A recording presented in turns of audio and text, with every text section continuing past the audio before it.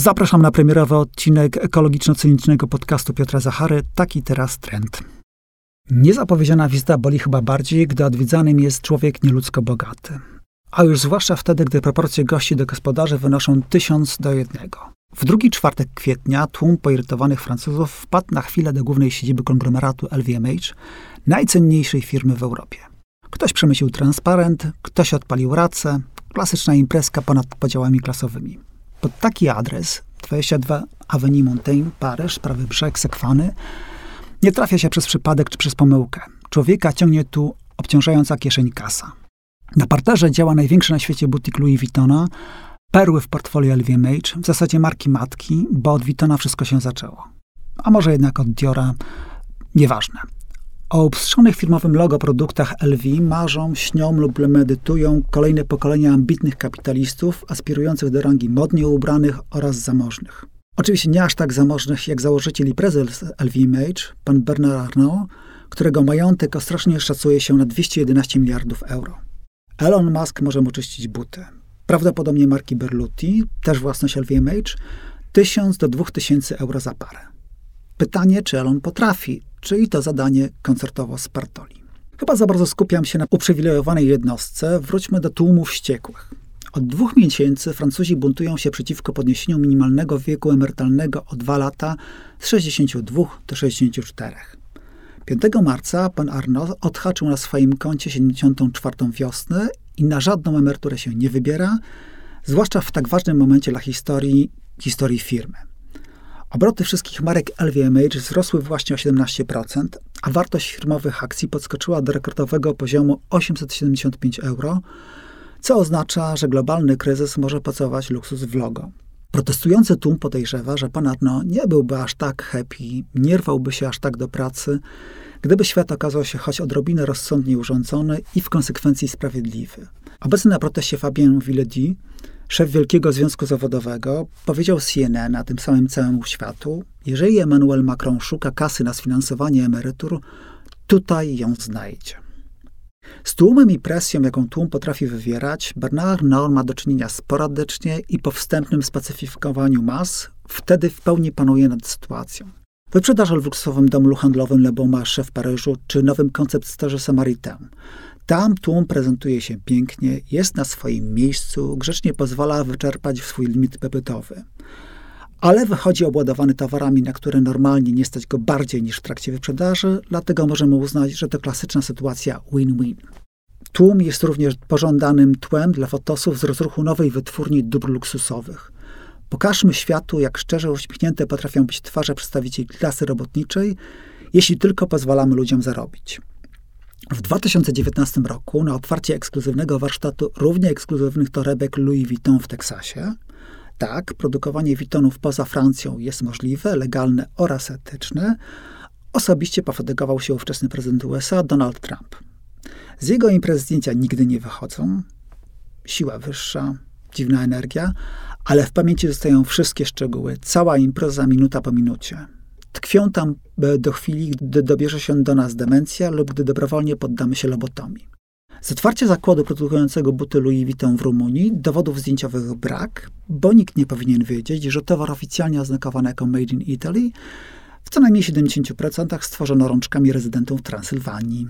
W świecie luksusu, w pierwszej fazie przechodzenia od projektu do produktu, tłum najlepiej jest ocenzurować z głów, karków, korpusów i kończyn dolnych, zostawić same ręce. Hermès to firma rodzinna z tradycjami. Pan Arnault co jakiś czas próbuje ją do siebie przytulić i już nigdy ze swoich objęć nie wypuścić, ale wciąż coś bidulkowi nie wychodzi. To także jedna z najatrakcyjniejszych na świecie ofiar własnego sukcesu.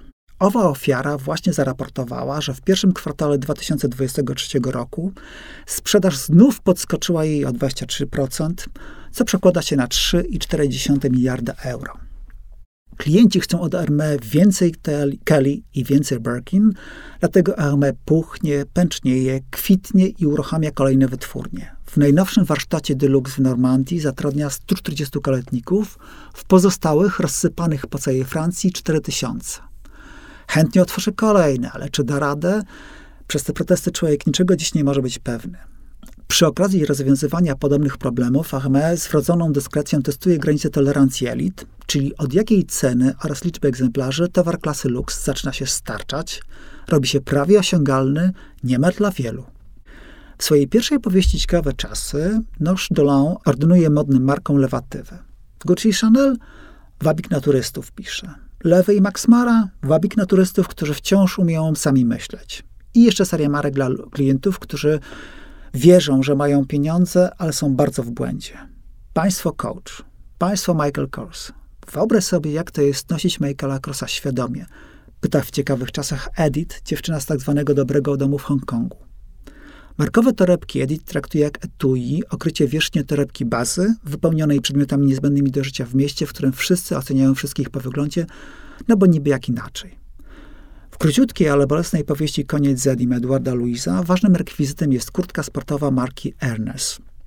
Na prowincji, gdzie połowa mieszkańców żyje z zasiłku, a pozostali kradną w supermarketach, Ernest jest symbolem statusu, sukcesu. Po taki towar trzeba pojechać dalej niż do supermarketu, zapłacić gotówką lub kartą, zwędzić pewnie się da, ale lepiej nie ryzykować. Magia marki działa w promieniu 50 km od miejsca urodzenia Ediego, ale w dużym mieście Ernest nie wzbudza tych samych emocji. Nie krzyczy sukces, prędzej bieda, nędza, wstyd, wiocha. Przekarmieni logomanią serwowaną nam co dzień co najmniej od 10 lat, niektórym z nas nie po raz pierwszy w życiu, łatwo ulegamy złudzeniu, że ten sam mechanizm identyfikacji obowiązuje na każdym szczeblu drabiny społecznej. Bogaci mają dla siebie Diora, średniacy Hilfigera, a nędzarze, ekolodzy oraz abnegaci lub Beksy. Wszyscy jesteśmy zatem dziećmi Temidy. W sensie wszyscy jesteśmy ślepi. Podniesienie progu emerytalnego to pomysł prezydenta Francji Emmanuela Macron, neonarcyza zakochanego w wylaszczonej wersji własnego ego. Nową falę niewolnictwa Macron promował m.in. w wieczornym programie TV, powielając przy okazji gesty opracowane przez Mireille Mathieu pod hit Santa Maria de la Mer, absolutny majstersztyk światowego lambadziarstwa. W pewnym momencie prezydencka prawica i lewica zanurkowały pod stołem, jakby poczuły, że przesadziły i spaliły się ze wstydu. Długo nie było ich widać, a gdy wróciły do akcentowania oraz usprawniania cyrkulacji powietrza, widzowie przeżyli szok.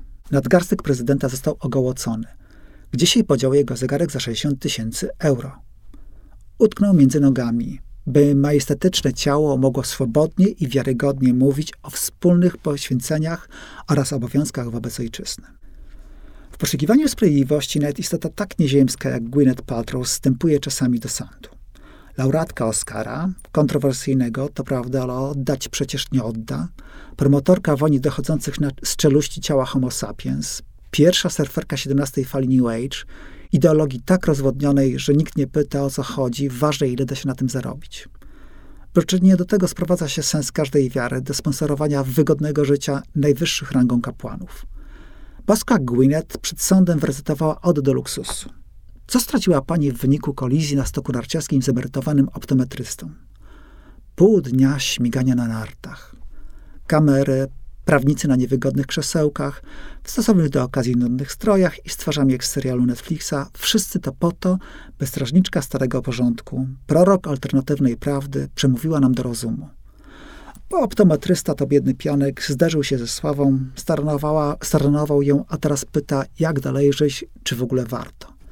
Proces mega gwiazda kontra nikt wart zapamiętania trwał dostatecznie długo, by Gwyneth zdążyła nas demonstrować nam, po czym poznać ludzi, których stać absolutnie na wszystko.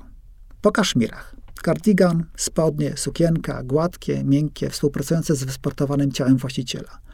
Po pięknie skrojonym zielonym płaszczu, pewnie z wielbłądziej wełny, po dwurzędowej marynarce, szarej jak mysz, a jakoś nie da się jej zapomnieć. Z punktu widzenia brandingu przewaga The Row i Gabrieli Hearst, sporo Loro Piana i Brunello Cucinelli, natomiast absolutnie nic z gatunku In Your Face, ani śladu Gucci'ego, Balenciagi czy choćby Chanel. Ten styl nazywa się Quiet Luxury i trwa sobie od lat na marginesie mody. Żeby go zrozumieć i docenić, trzeba wyrzec się wiary w marki i jeszcze bardziej przestać się łudzić, że moda pomaga ambitnym, że kiedyś nasza stopa zostawi trwały ślad na najwyższym szczeblu społecznej drabinki. Naprawdę bogaci ludzie nigdy nam na to nie pozwolą. Od dawna zamieszkują niezagracone wnętrza własnych głów, a zewnętrzny świat jest im coraz mniej potrzebny. To był premierowy odcinek podcastu Taki teraz trend. Piotra Zachary. Do usłyszenia za 2 tygodnie.